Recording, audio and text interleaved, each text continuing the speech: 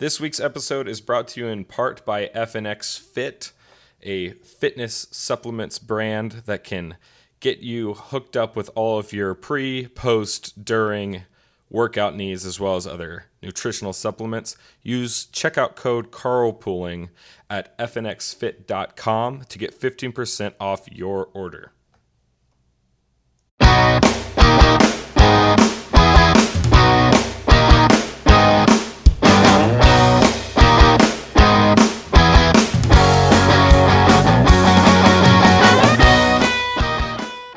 Hunter, Chris? listeners, this is tough. Usually at the beginning of the show is when we talk about something fun. Maybe we make a couple jokes. Maybe we see something goofy. But I think you'll notice that we didn't put it on an episode last week. And honestly, I've been kind of going down a rabbit hole, and I found some really disturbing stuff that. Oh, wow. I've got to share with you guys, and I just think we have to talk about it, but at the same time, it's just some of the most bizarre, disturbing information that I've really ever come across, and that's why, like, I don't know. I don't even feel like it's right to make jokes here. Is this something that is this something you can actually share on the podcast, Chris? Like, is it too much? Like, should we think about maybe not putting it on the show? Like, it's I think we have to, Hunter. Like, I'm so upset and disturbed by the information that I've come across. And I wish I didn't have the compulsion to tell people about this. Like, I wish I could just go back to 2 weeks ago before I had seen this and not have to make this show and not have to make this episode, but I just don't think that I can. Okay. Well, I trust you, buddy. I get it.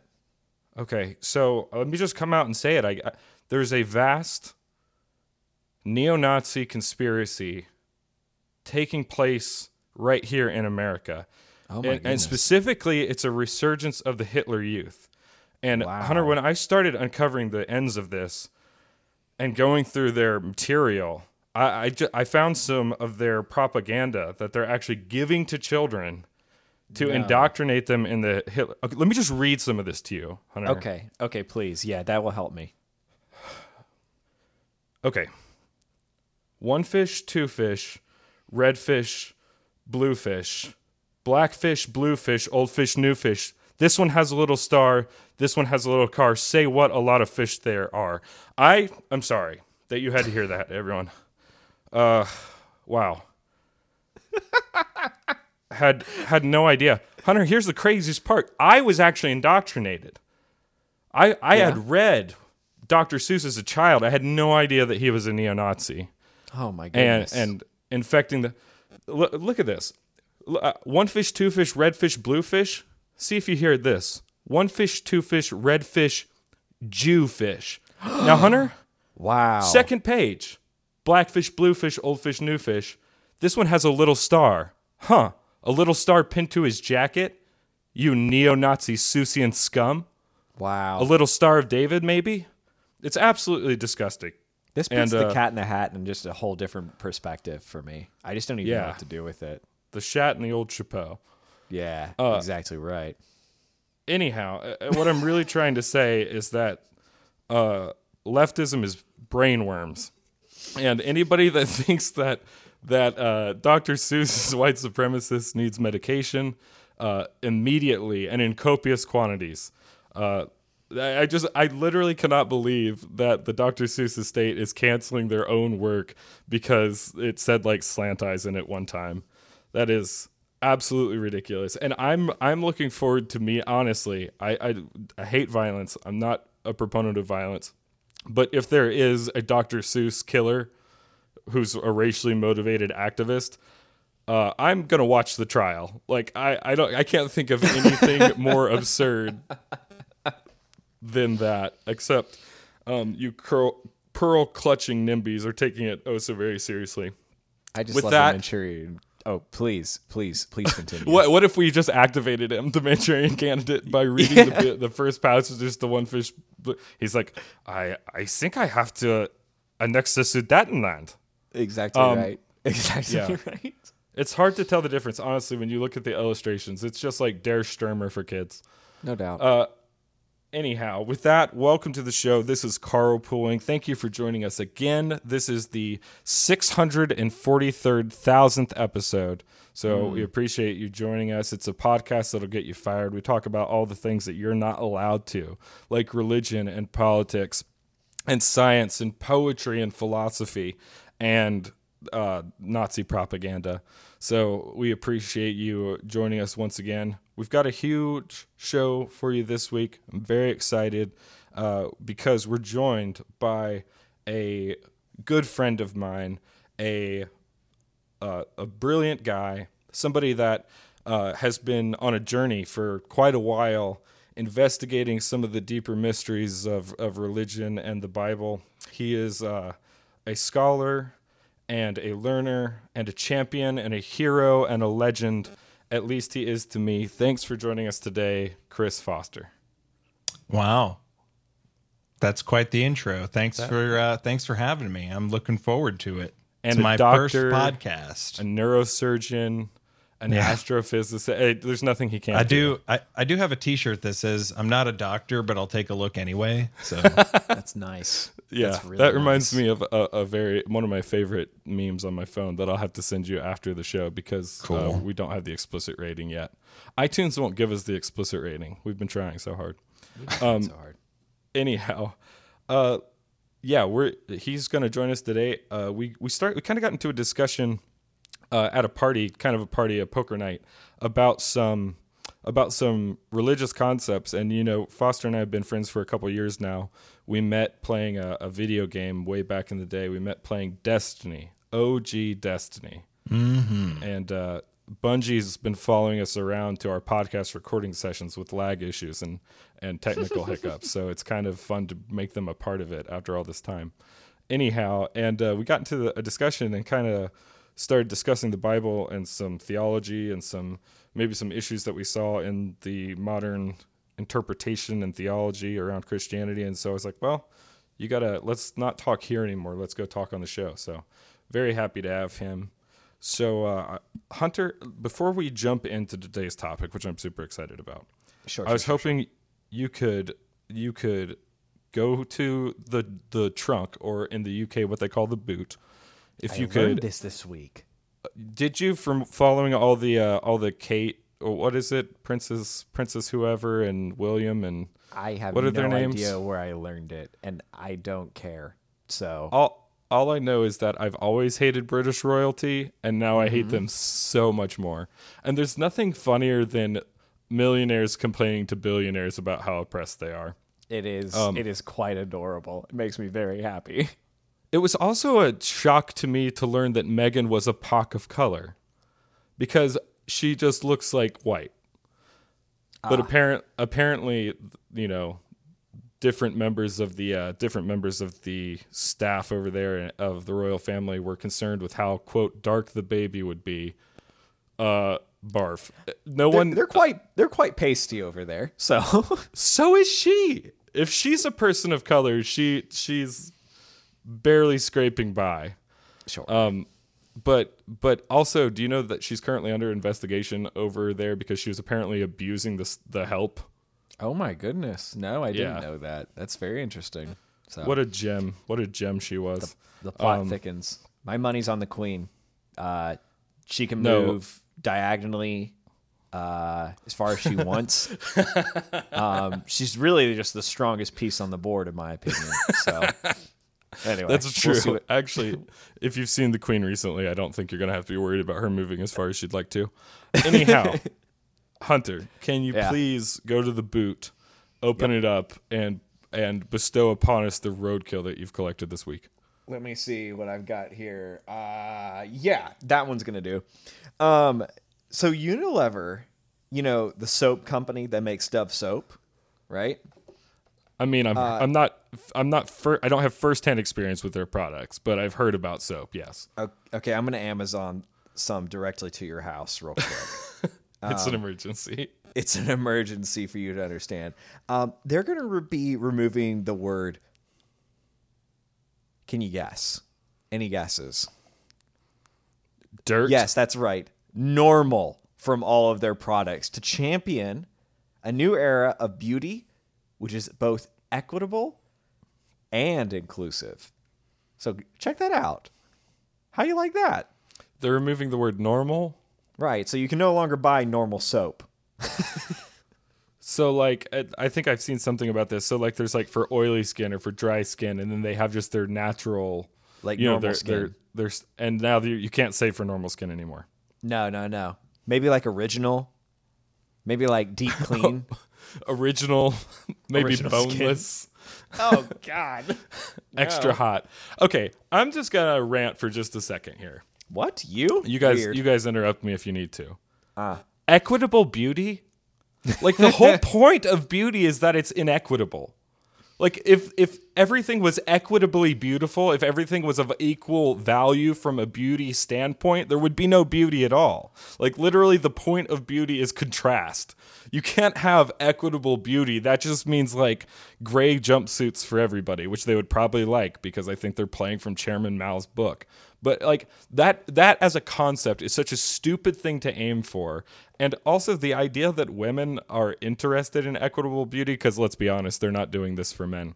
The idea that someone is attracted to that prospect from a company, like, how low could you possibly aim? I'm going to go buy some products that will make me look exactly like everybody else. That's why women buy makeup, right? Like, that's why we buy beauty products, so that we can become part of the gray, undulating, formless mass that is equitable beauty. What a stupid idea. So sexy.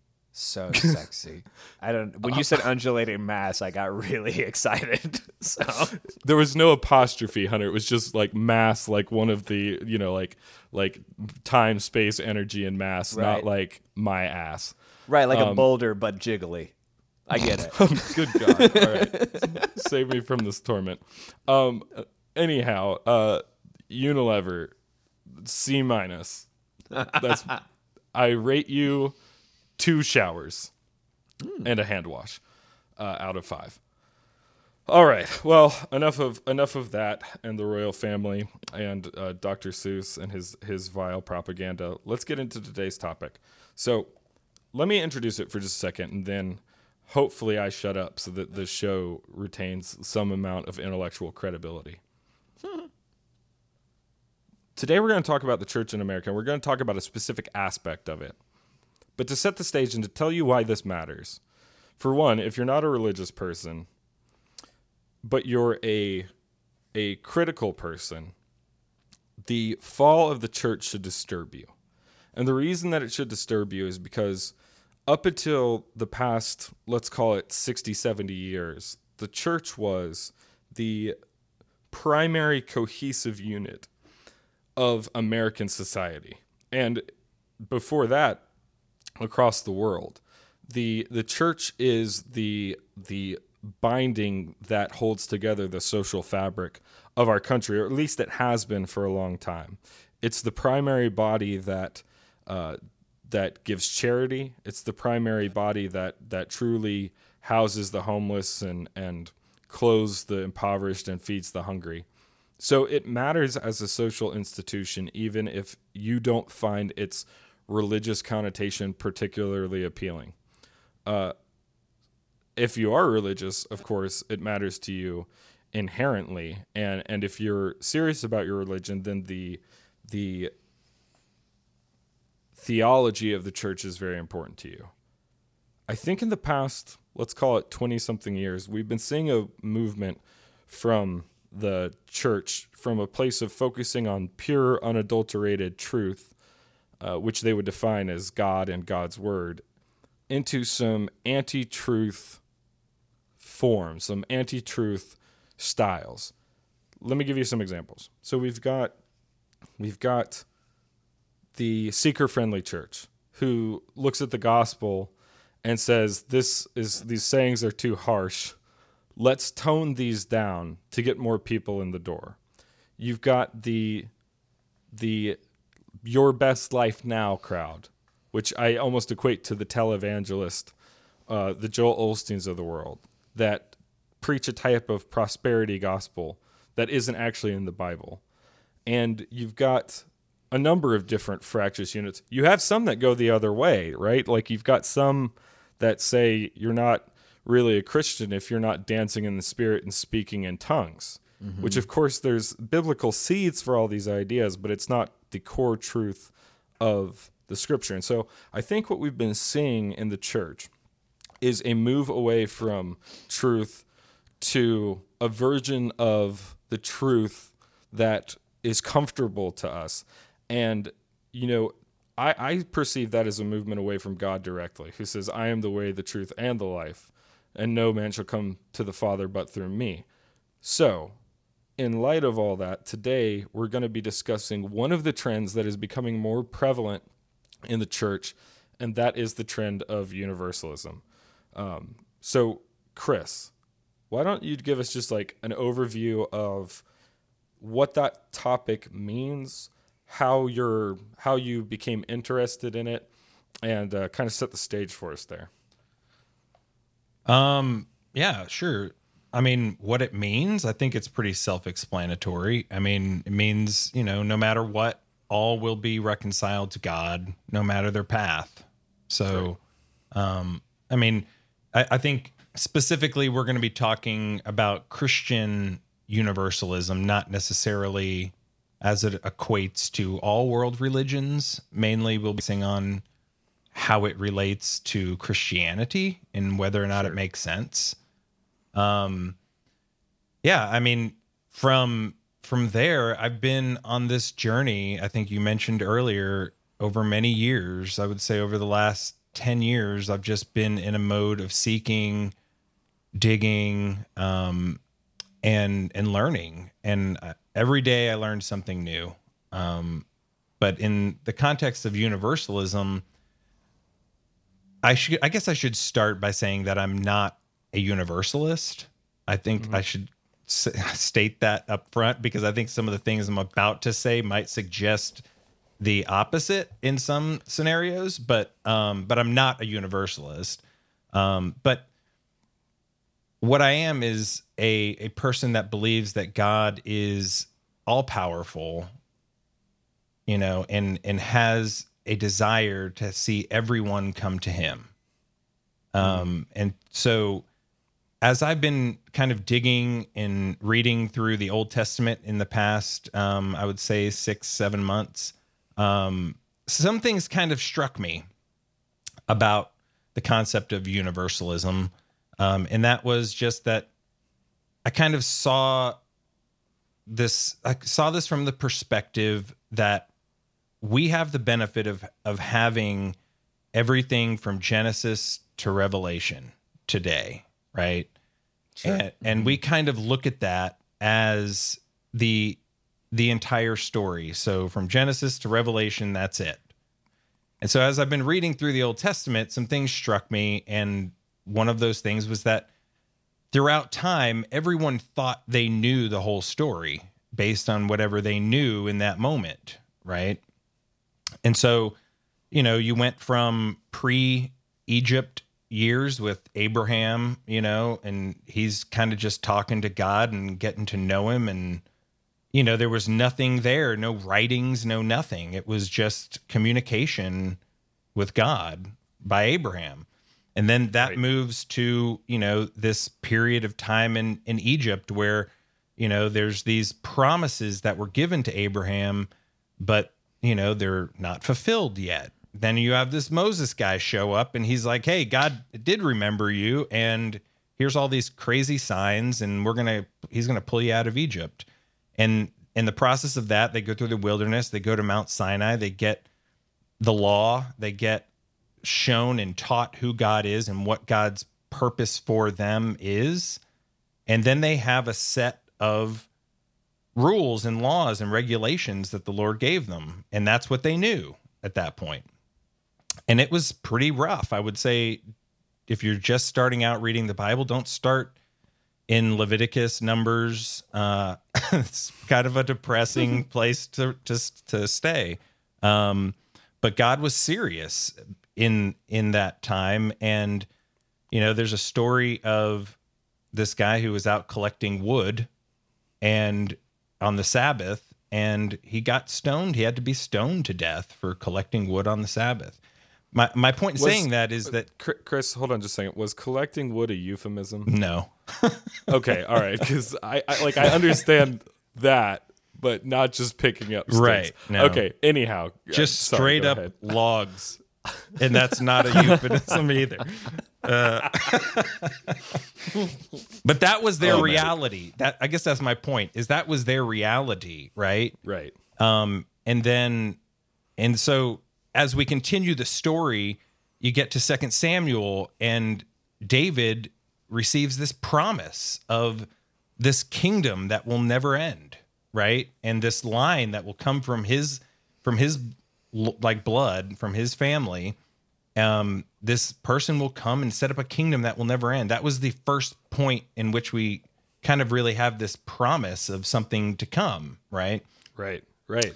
And so just to wrap that kind of thought up is, as I've been researching some of this, just from and thinking about it from the context of a universalist kind of mindset, I think where I ended up was that, who am I to say that the story ends in Revelation? So, we think this is it. Revelation is the end. Just like maybe the Israelites in Egypt that had the law and all of that thought that was it. There was nothing else. That was just how it was going to be, And so you have all these separate things that occur in these ages that transpire. And in each point, God reveals something more about his plan, his ultimate plan. And so I guess that's kind of my point in looking at universalism is I've kind of reserved myself to the idea that I don't know everything God has in store, and I don't know if the story continues beyond what we have today in the Bible. So I was actually having this discussion, not about universalism, but about this point that you're getting to at the end, Chris, which is that how much do we actually know? And do we ever put God in a box? I was having this with one of my friends, interestingly enough, who actually just gave a sermon at his church on universalism. And he and I agree on most all of the points of the Bible, but our framing of them is radically different. Mm-hmm. And he's like the preacher, the evangelizer. And we got to this point in the discussion where we basically agreed on everything, but he was, look, this is what the Bible says. I don't need anything else. Great. And my point, which led me to the same conclusions, was I have no idea how big God is. I'm almost the beholder. I'm looking for glimpses of what could be bigger than I expect. And he's latched on to the concrete nature of what God is and what he's said to us. I think that both are super important. I think that both matter because there is the solid foundation that we need to build our lives and our theology and our thinking and our philosophy on. And at the same time, we know that it is impossible to understand and contain the multitude and majesty of God, this eldritch, eons and eons stretching creature that exists outside of our concept of time.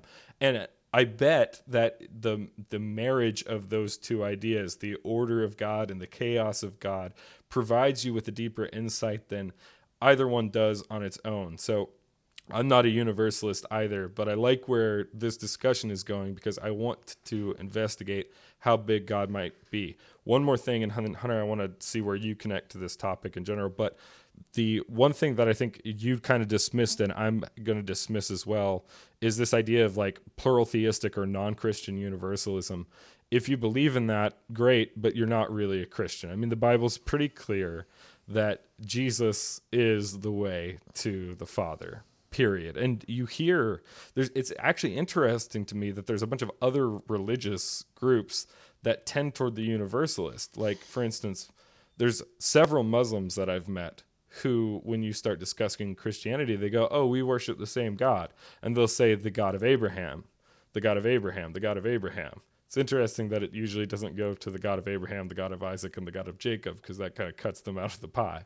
Regardless, they'll have this saying that they worship the same God. And then, of course, there's all the new age sects. I actually call this type of universalism the coexist bumper sticker universalism, where it's all the religious symbols, and iconography represented in the word coexist, because that's the idea. Is just like everybody who's a good person goes to heaven. I think the Bible's pretty clear about that. Maybe it's not such an interesting discussion, so let's do away with that and jump into the more Christian side. So Hunter. Could I jump in for 1 second?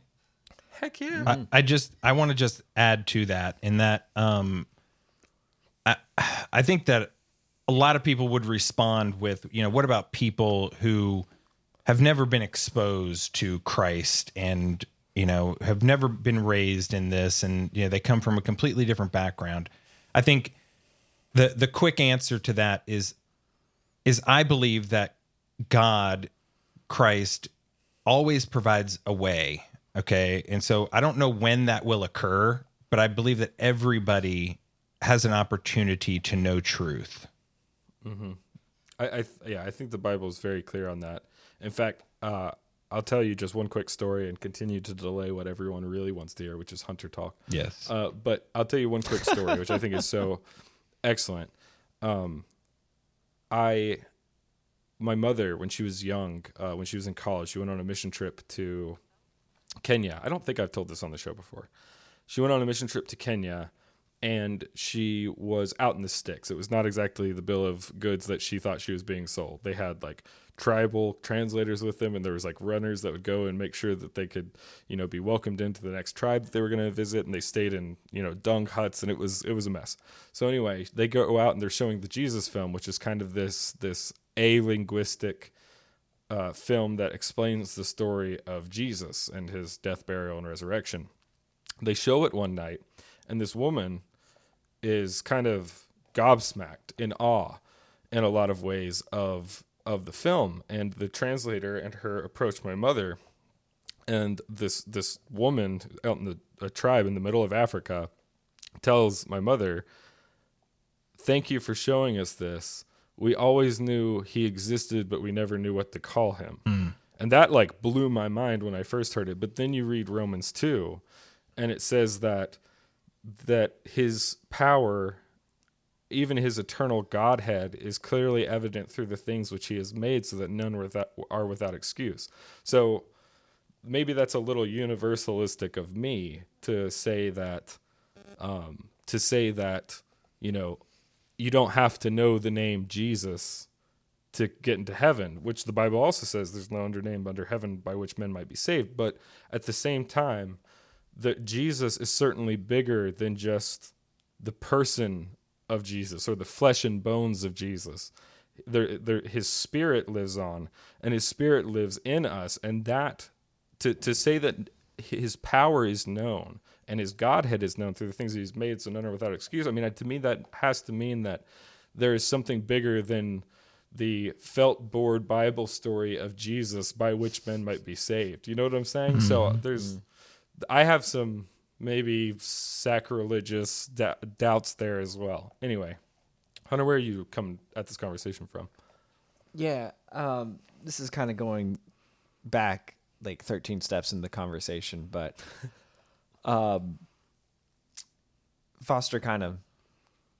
Chris Foster there. I don't know if we said that yet, but Foster kind of mentioned the different ages of, if you will, in the Bible. And I think that's done on purpose. I think God made these different covenants, with Adam and Eve and Noah and Abraham and David and so on and so forth, and Moses. And I think they were all legitimate offers, so to speak. And I think they were, and what I mean by that is they were, hey, if you carry out the law, then this is a done deal and we don't need to move past that. Right. So the question becomes, well, what was the purpose in doing the bad deals then, so to speak? Right? What was the purpose in carrying out the parts of the covenant that, if God is all-knowing, knew we would fail? And I think it's one side of that is obviously because with the benefit of time, which is something that we have to perceive the actions of God with, right? Mm-hmm. we can get a fuller picture of his grace, his mercy, and everything like that. It lays it out for us, so it's never a well, I wonder what it would be like if God actually if we were actually kicked out of this paradise, right? Like we never have that worry, so to speak, as a Christian. The other side of that is, I think it also just was an attempt to show us how unworthy we were of all of it. God's love, Sure. God's kindness, God's mercy, and just show that all the ways where we could absolutely fail at. And I think you get this a lot in the life of Jesus because he's almost talking out of two sides of his mouth at certain points, or at least it feels that way to me, where he's like, hey, I've come to pay the price, but at the same time, you can make me king, Right. And I think there's parts in the Gospels where it kind of feels like he knows exactly what's going to happen to him, but the deal is still there on the table of making him Lord, so to speak, which is what the Jewish prophecy was of the Messiah. Right. Right. It's like, Well, that's kind of where modern Judaism is stuck. At least that's the Christian interpretation of modern Judaism, right? Right. Right. And so I think all of that was, I think all of those were like good deals made by God to man. Meaning at any time we had the choice to stop there, but we are A, don't want that, and B, are incapable of it at some level. And so I think taking that to Revelation and then I will shut up, which is interesting, is Revelation to me is a good indication that something about the church is a little broken too. You think about the key verses that have to do with the church. They'll know you by your love for one another, right? And the unity we're called to have together in Ephesians. And then you can just look at all the mindless factions that are in there: the Lutherans, the Catholics, the Orthodox, the Seventh-day Adventists, the Baptists, the Methodists, right? The Presbyterians. It just goes on and on. The non-denominationals. And it's like, what in the world is even happening there to some extent? It's like in the very basic things we are asked to do as believers in Christ, it seems that we couldn't even manage those, right? There's that awesome like text where Peter takes the law and he like distills it down to like 4 commandments that the Gentiles have to carry out. And like, we obviously can't even manage that too. Mm-hmm. Point being is not that that's necessarily to say that, we're supposed to be doing all these works, but it's like this mission was supposed to be carried out in God's love and power, and it's become corrupted and stuff. And I think that has something to do with why Jesus comes back with a sword in his mouth. Like there's a reason for judgment at the end. Right. Right. So what is the rest of the story that we don't know? And I think where Foster's laid out this point well is that we take it very for granted that that's the end. And what does that mean in the regards to universalism, if anything at all? So, well, in my opinion, like when God comes back and a flaming sword comes out of his mouth, that means that Jesus is a carny now. And I just don't think that we can get too much further than that. Like, he's had a bunch of jobs, but he used to be a carpenter, then he was a king, and now he's a sword swallower and a fire breather. I just feel like his career path trajectory just doesn't lead anywhere else to go. So that's personally why I think Revelation is the end. And obviously that was just nonsense. So anyway, No. let's get into it then. So, with Christian Universalism, Foster, you were bringing up before the show that you basically see 3 different kinds of Christian Universalism. So let's define those and dig into them a little bit. Yeah. Well, I think the 3 are: 1, universalism.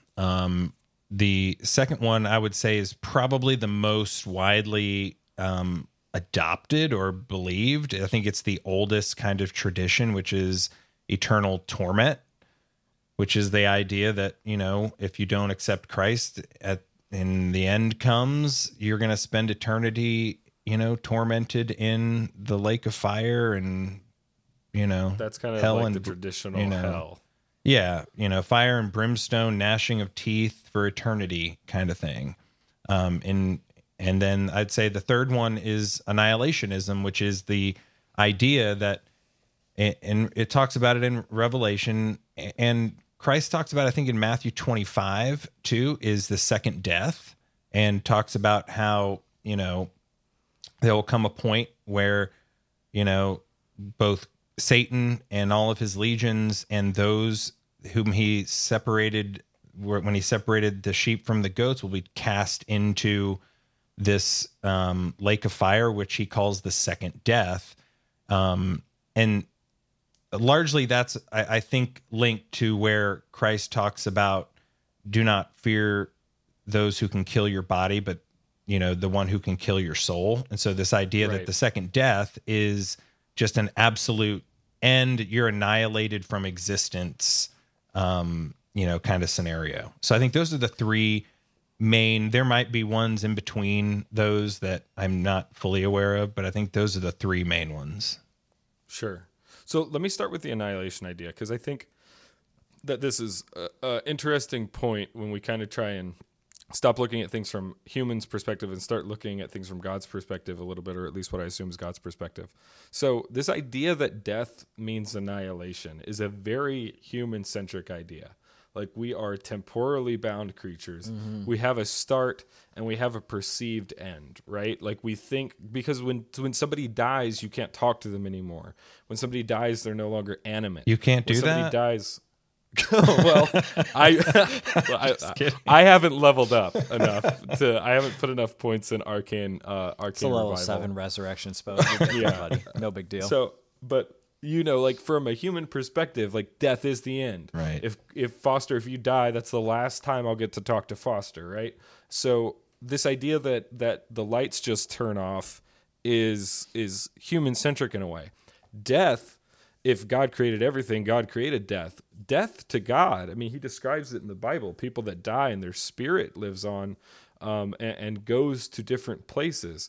There's Lazarus, whose spirit returns to him. There's the man who is across the gulf, across the expanse, presumably in hell or Hades, and he's asking for a drop of water to be put on his tongue, right? He's died, but he's still, there's something about his soul that remains. And so for God, the author of death, if you will, death is not annihilation. Quite literally, it's almost like a state change. It's a change from solid to vapor, if you will. So when God uses the term, like second death, or can annihilate the body but also annihilate the spirit, I think that we're putting a little bit of our own ideation around the concept of death to think that means that there's just an abrupt stop. Does that make sense?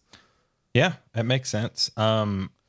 Yeah, I mean, I think that we always try and associate our own knowledge to that of God's.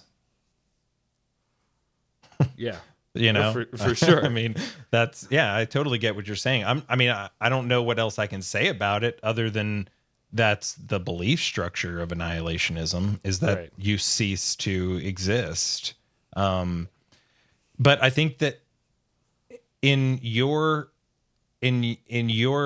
description of this, you're suggesting that never does occur, potentially. Yeah, like I kind of don't believe in that for the first death or the second death. Right.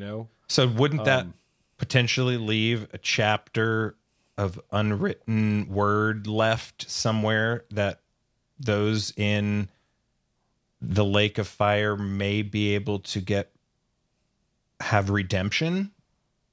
I think like and Hunter and you have both been like nipping around the edges of this, and I want to get into it. I think that's totally possible.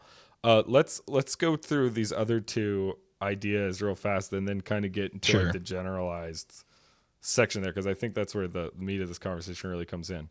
So the next idea is like the quote unquote universalist or purgatorial Christian idea, which is where you've got some kind of lobby or waiting room in the afterlife, where people that did not make their path correct on earth can essentially pay penance and redeem themselves for their misdeeds, etc., Right. and then eventually be accepted into presence with God. And you see this in a bunch of religions too. Like Yeah, this is I'd say that's mainly Catholicism is big on purgatory, and that's kind of like they're huge fans. yeah, even the like modern Jewish religion, like that has this idea of like paradise or purgatory as well incorporated into it. I don't know the specific mechanics of it, but it's a pretty popular idea. yeah.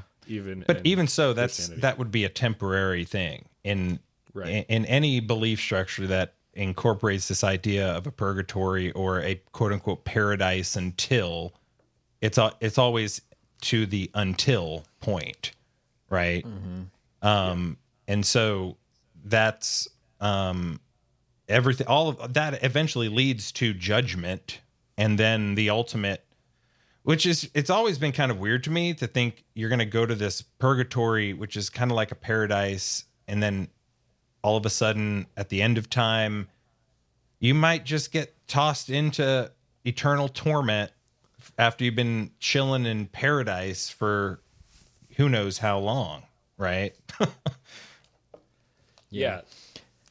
This is one of this is the most boring part of Dante's Divine Comedy, in my opinion. Inferno's pretty great, right? I mean, all the people getting like stabbed by demons and in lakes of fire. I mean, that's exciting stuff. And then you go to heaven and it's like, whoa, this is awesome. All this cool stuff is happening. And then you go to purgatory and it's like, yeah, I got to push this rock up this hill, like a lot. And it's like, that kind of sucks, you know? And I'm being a little funny, but you know, just a little, just a very little. Sure. Thanks. I appreciate it. You're welcome. But you know, I think purgatory, anything could be beyond death, right? We're trying to use human language to describe what life is past human experience, right? And so, like, it's difficult to say. I mean, like, it could very well be something like that. It seems not to be in the rightness of things. And it doesn't seem like there's a scriptural base for it, which is why I think I kind of don't necessarily think it's that. I don't think that that exists, but you know, then again, it's something I know next to nothing about, and every person alive knows next to nothing about. You're saying no scriptural basis for potentially a second chance after death. Or do you mean like specifically of like a purgatory, like a place called purgatory, or a state called both? Purgatory? Okay, yeah. There's like at least the arguments that I've heard, and you guys tell me if you've heard better ones. I've heard these arguments like the good thief, right? Today you'll be with me in paradise, and a unique word is used there from the word for heaven, and people are like, well, that implies a different location potentially. Right. It could, but I also call my house a home. Which is like, you see what I mean? It could be like, yeah, or your home could be paradise. I always find like it I always find it strange that God says He goes to prepare a mansion for us, and I'm like, what does that even begin to mean? Right? Yeah. Like, right. Like, is that a house? Am I getting a house in infinite eternity? Like. Right. What am I in that experience? It just doesn't. The space of that doesn't make sense to me. Heaven is a gated community, right? Exactly. It is big pearly gates. I know that's some fancy, stuff they on up there. I wanted to touch on one thing you said, Hunter, because I think it goes back to my ultimate kind of view and point is you were saying how there's no real scriptural basis for this second chance, and I guess that sure. I'm not disagreeing with that at all. I mean, I would totally be in agreement that universalism is not a thing. It's clear what happens, all of that kind of stuff. But I think what my ultimate point is that you go back in time, and the Israelites knew what they knew, and so when you get to the prophets, Isaiah, Jeremiah, and the things that they're speaking and preaching about God would then come against a lot of the Jewish law, which is what a lot of the issue was, right? With these prophets, because it's like, well, that's not scriptural, but it hadn't even been written yet, is my point, right? So, and I think that's the ultimate point of mine is that we look at this as if this is it, and nothing else can be written beyond. God cannot write beyond the last letter of Revelation in this story of eternity, and so,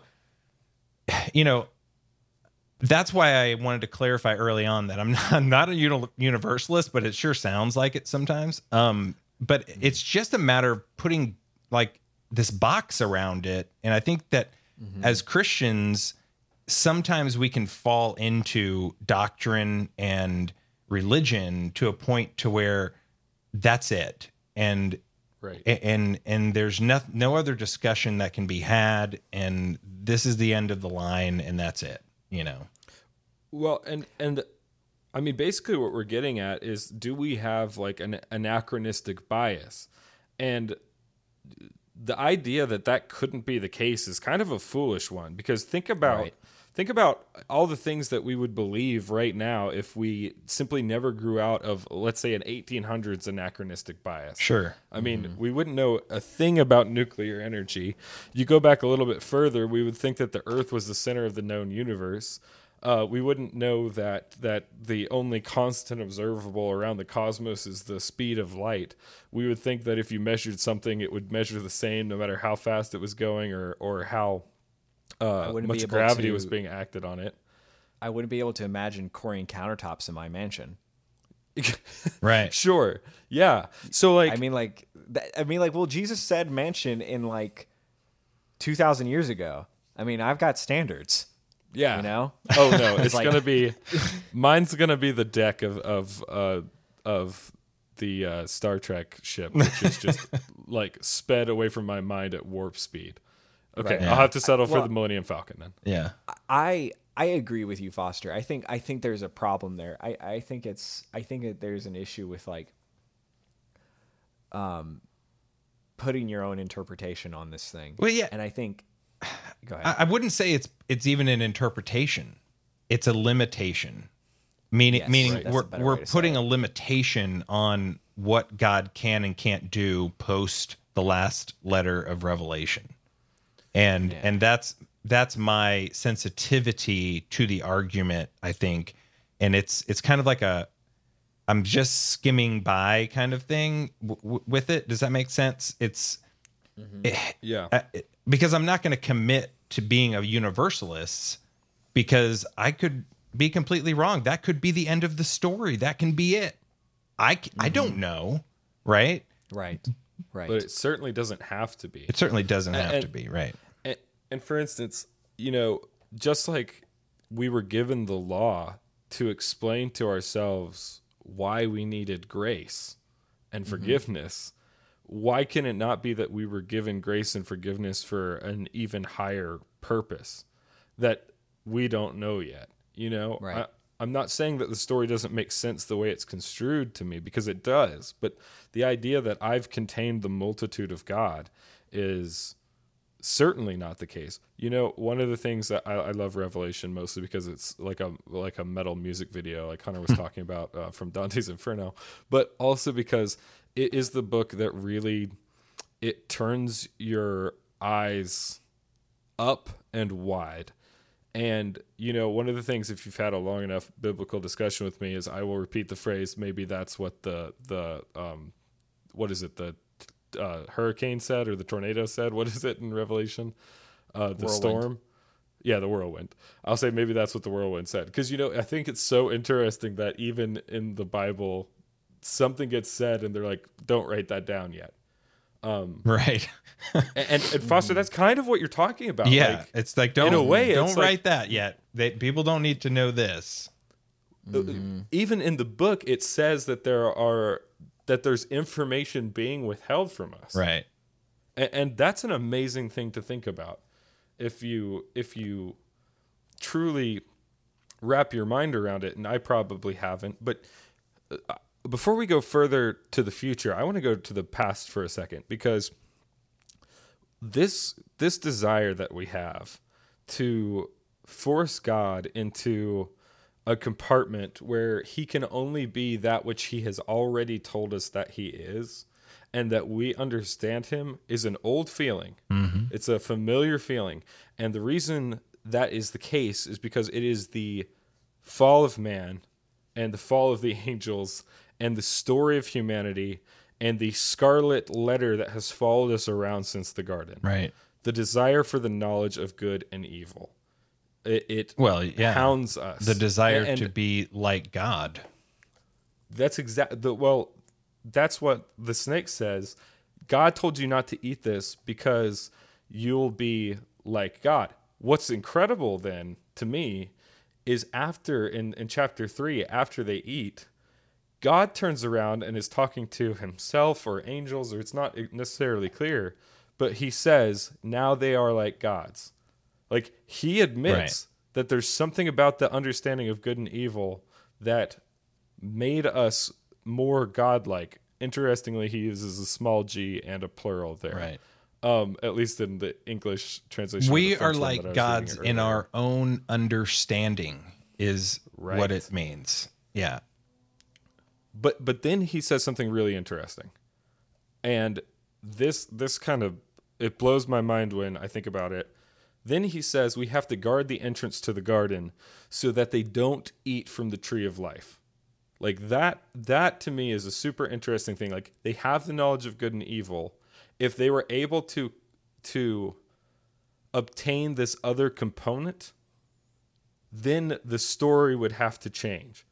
And so God says we have to ensure that they don't eat of the tree of life. And then in Revelation, Hunter, I think you and I were talking about this a little earlier. In Revelation, it says that we will enter in and partake of the tree of life, which it's like a fulfillment of that story. Like, and the leaves will be what? The healing to the nations. Yeah.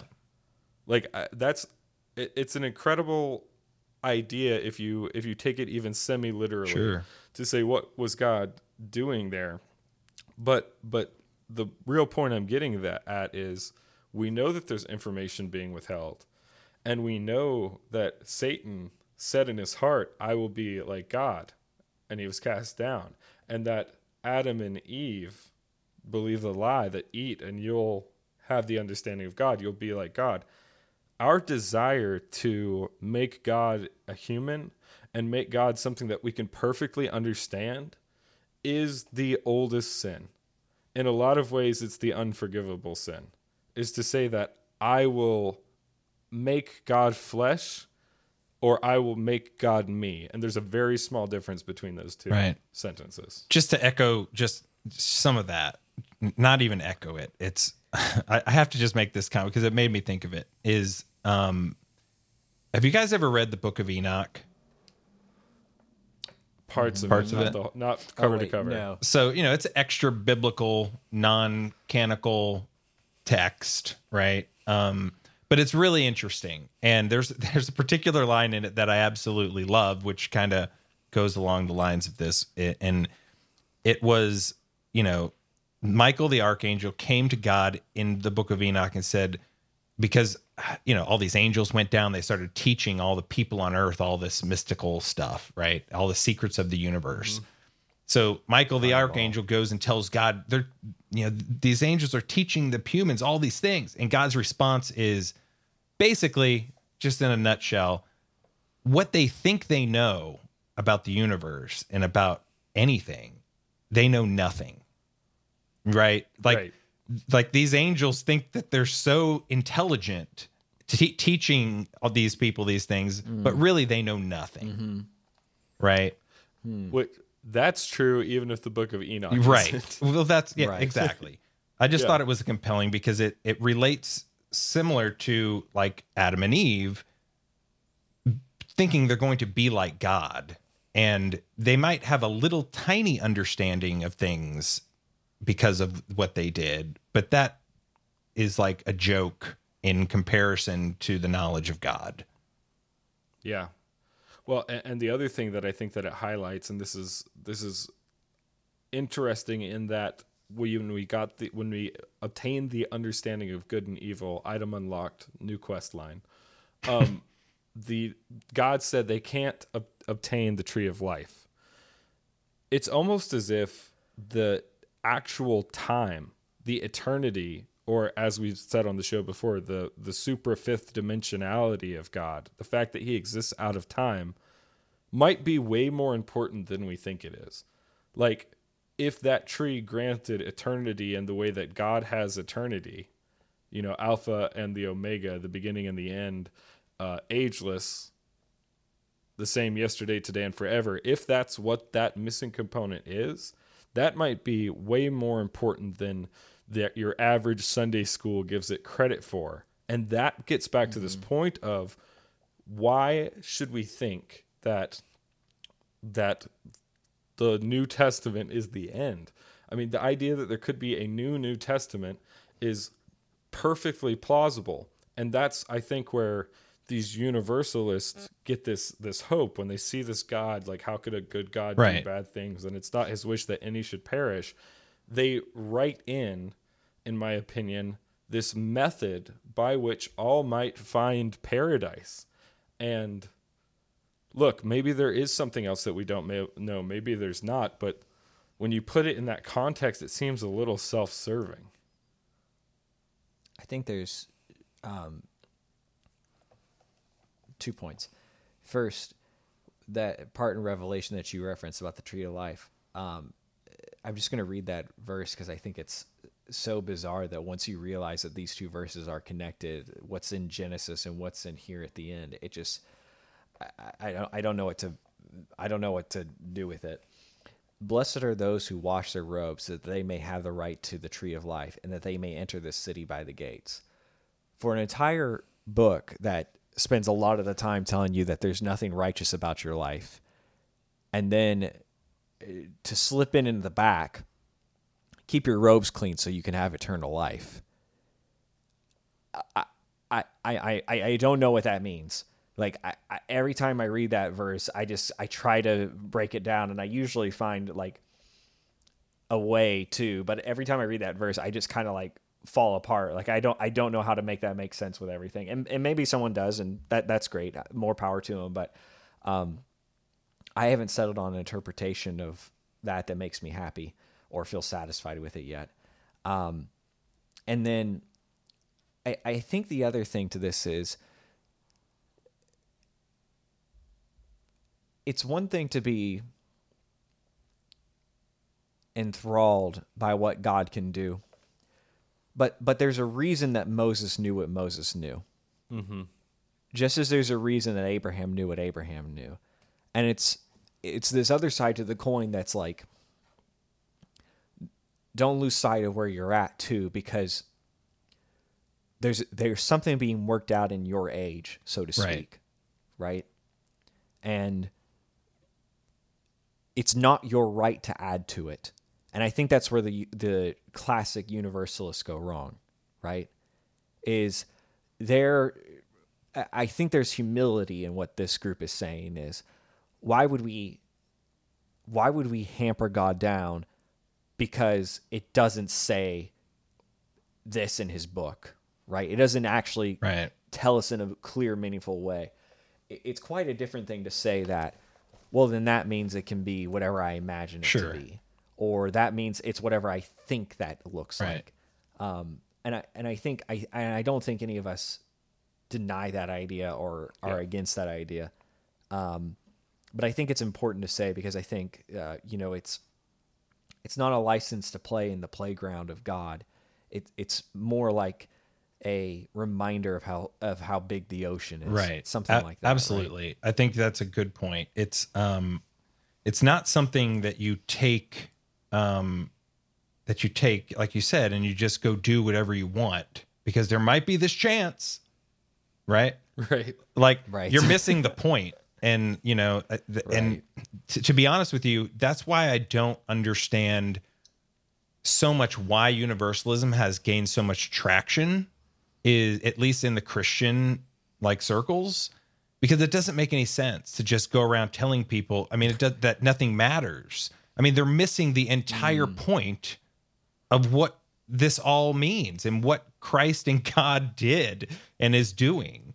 And so that's why my biggest struggle with this concept of universalism, because it's kind of like just this, I don't know, like modern way of just accepting everybody. It's like this woke thing. It's like, oh yeah, no, cool. Like you do you, I'll do me. Nothing. There's no truth in anything. We're all going to end up at the same place. I think you're missing like a huge point in terms of Christianity and what it actually means if that's your attitude towards other people as a Christian, quote unquote, universalist. That is the most damning argument against universalism. I'm going to put it into some like more structurally rigid terms. If when I die as a Muslim, if I can then go to a waiting place or temporary torment, and from that process work out my salvation, once my faith has become sight, if you will, or my lack of faith has become sight, rather, if that is possible, then the death of Jesus is meaningless. The cross loses its bite because I didn't need God.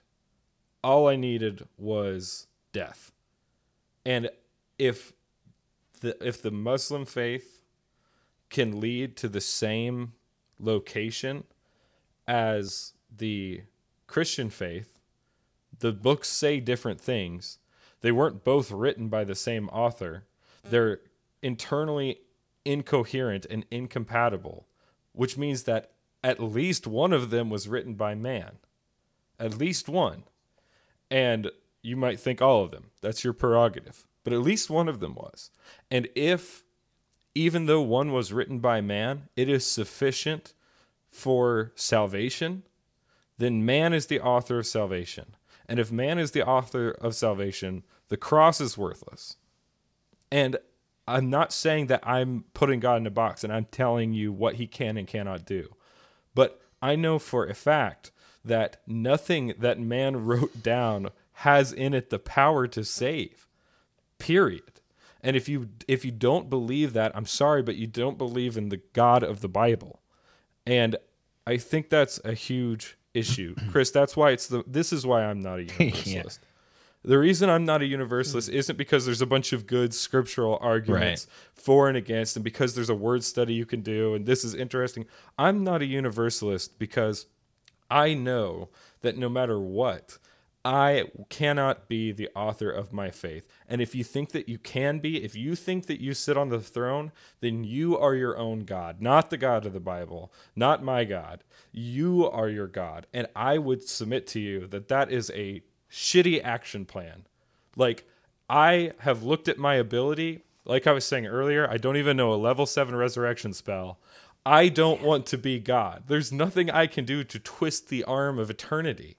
And if you are presenting your theology in a mode where you have that capability, man, I'd check myself. Because there is nothing, I know from my own internal analyzing, there's no redemptive power in me. There's no eternal power in me. There's nothing forever about what Chris brings to the table in this life. And that's true, I believe, of everybody. But it's the oldest sin. Maybe it's the unforgivable sin. Maybe saying I'll be God is the pride that causes every fall, and not just this fall in particular. And on top of that, the idea that God isn't enough and his word isn't enough, you don't have to add that component in either. Like, for instance, maybe I don't have the full picture of what God is. Maybe I don't have the Third Testament. Joseph Smith, maybe you're Mormon, Foster. No, I'm just kidding. But here's what I believe. I don't need it.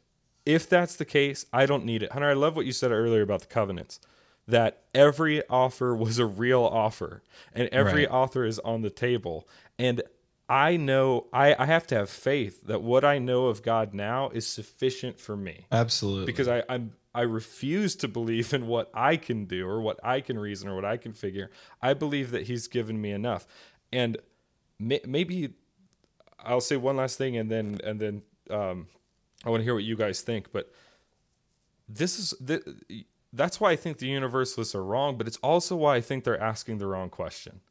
Mm-hmm. Like, they're obsessed and preoccupied with how does everybody get to heaven. And the truth of the matter is that getting to heaven is not the goal of Christianity. Yeah. That's such a small way to think. Anyhow, I think it's more not a question of how does everyone get to heaven. I think that this whole universalism thing is more of a, how do I not ruffle the feathers of anyone and not be, not be confrontational with telling anyone anything negative. I mean, I don't think that look, if you really cared as a Christian, this is speaking from a Christian perspective, right? If you really love people, if you want to do them well, and you want to see them be successful, you should want and wish for them to find the truth that is Jesus Christ and what he has done for your life. Not to say, I don't want to upset you. We're all going to the same place. You don't have to live, your life the way I do. I mean, to me, that's just crazy. You're missing what is the point of loving God in Christ in that scenario? I like that. I wrote a short story that kind of dealt with this idea, which is kindness by itself is not a virtue. Right. And being, you did a good job outlining that idea. Like, why wouldn't you tell someone something that they needed to know? And why wouldn't you reach into their life and show them love and care and help them find that thing that they need to change? And I think a lot of the times we don't do that because we're scared, and we're trying to be nice, and we're actually doing people a disservice when we're doing that. And I think, the truth is, regardless of eternal torment being real or not, right? People can live in that hell of not being connected to what's meaningful, right? And it's hard to tell. So hell is separation from God. Then hell is something you can experience on earth, right? It is. Did you say it is or isn't? It is. It is. Yes. Yeah. Like, you can be outside of God's plan. You can be acting in a way contrary to right. it. But are you truly separated in terms of never being able to call out to him? No. You're not participating. Right. But that's my point, is not that being completely separated to the point to where you can't call out anymore, I think is a much more intense thing that nobody has experienced. No living person. No, well, no living person. Right. Of. I'm saying on Earth. Right. Yeah. Well, and I think I think that's really the point that I was getting to, Foster, when I say that, when I say that they're missing the point of Christianity. Right. Sure, you don't want to offend someone, but you don't want to offend someone by saying that their destination is secure. Christianity is not about the destination. Hunter, you can be in the presence of God now. You can touch the face of eternity today. And that's the point of Christianity.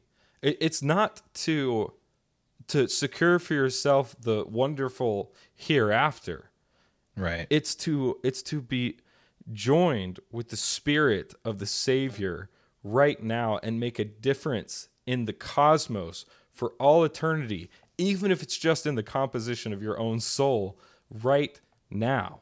And that's why, for me, the preoccupation with the avoiding of torment is so non-functional. I mean, the truth of Christianity is that in this world you will have trouble, but I have overcome the world. Okay, so I'm not saying on an eternal scale, but torment is guaranteed. Like the pain and suffering at the expense of believing in the cross of Jesus Christ is part of the dang story, and it's part of the bargain. And it's part of the bargain that you accept because the trade-off is that everything matters now. Everything matters. And that there's beauty and eternity and the majesty of God at your fingertips, and you can reach out and touch it right now. And if you do it well enough, then it through you might touch other eternal souls. That's what Christianity is all about. At least, I mean, to me, but I think there's a good case for it. I think also just along those lines, when you come to know Christ, there is a contentment in your life that you can't experience any other way. You can search high and low through any kind of substance, relationships.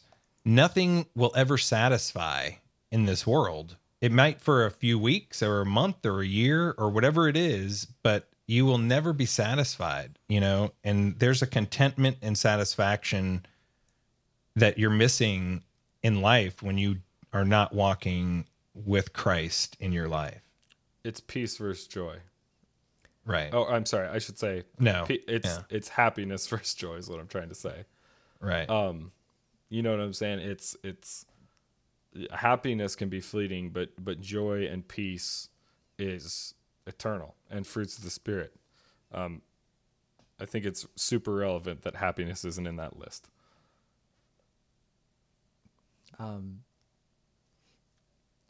Dostoevsky would say that once you have God, that's the first moment. Once you really truly meet God, that's the first moment, I think, in your life where it's possible to love everyone and want to forgive everyone.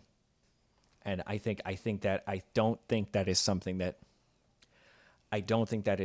apart from God you can experience in your life fully. Yeah, forgiveness. Forgiving others, forgiving yourself, and love. We love because he first loved us. So maybe that's the practical end to this discussion. And it's a discussion worth having, and it's worth playing the evangelizer. It's also worth playing the beholder. It's worth trying to peer through the mists and see what the full picture of God might be. But at the end of the day, which is a phrase I hate, there's nothing more important. There's no higher call to being than to join your soul with the eternal forgiveness and love of God. And so your concern for eternity should be secondary to that. And man, that's where we leave the show today. If you don't know what that means or what that's like, the contentment that Foster was talking about and the love that Hunter mentioned via Dostoevsky, or the absolute anti-nihilistic antidote to the worthlessness of this world and the worthlessness of yourself and the worthlessness of you playing God in your own life. The cure for that isn't finding heaven. The cure for that is finding Jesus. And you can do that right now. And if you don't know what that's like or what that means, man, give us an email at carlpulling@gmail.com. I know that all of us would be happy to discuss that with you. There's truly nothing more important that this show could be doing, or in my opinion, that anyone can be doing than repeating the message about what he's done for me. So, Universalism. Hear, hear. Hear, hear. There's only There's only one thing that I like to tell people more about that, Chris, and that's about getting some sweet sick That's right. gains. You can't do that with any truth. You need protein powder, and protein powder is a lie. How So heavy do you think a pearly go to- gate is? What are you going to open that with your weak, limp noodle, liberal, alphabet boy arms? Absolutely not. You're going to need the intense gains that can only come from carlpooling.com/FNX. It's got all your nutritional dietary supplements needs. Hunter, look, I hate laundry. You hate laundry. Yes. How are you going to wash your robes Sure. if you didn't sleep well the night before? Great sleeping aids over at fnxfit.com. What I'm saying is that no one can get to heaven except through fitness supplements, specifically the ones that are sponsoring the show and that give me money. So before you email us, just make sure to buy like at least $100 worth of fitness supplements. Use code carlpooling at checkout for 15% off. And in your email, just send us a picture of your receipt. Obviously, that was all a huge joke. But yeah, we love FNX. Go support them and support us at the same time. All right. Well, I guess that wraps it up. Chris Foster, thanks a million for coming on the show. I love your perspective, and I love the pursuit that you've been on, and I love riding the coattails of that around. So we really appreciate you lending your talents over here at Carlpooling. Yeah. It was great having a conversation. Thanks Foster. for having me. It was a lot of fun. And I would just end too with, I think all of us as Christians are hopeful universalists in terms of at least wanting everyone to come to a knowledge of truth. Absolutely. And you know what? Maybe God is too. It's not his wish that any should perish. Absolutely. Peter 3:9. Yep. 2 Peter 3:9. Boom. The better Peter. Yeah. You'd know that if you read it. Yeah. Anyway, guys, like I said, if you have any questions about this episode, you want to add to the discussion, email us carlpooling@gmail.com. You can find the show on all the socials at Carlpooling.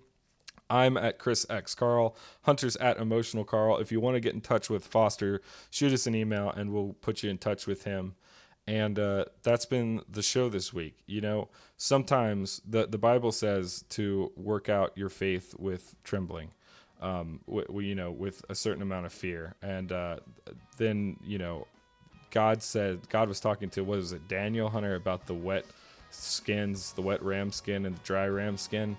Anyway, what I'm saying is if you're not sure about your faith, it's time to get tested. I hate this show. No one saw that one coming. Goodbye.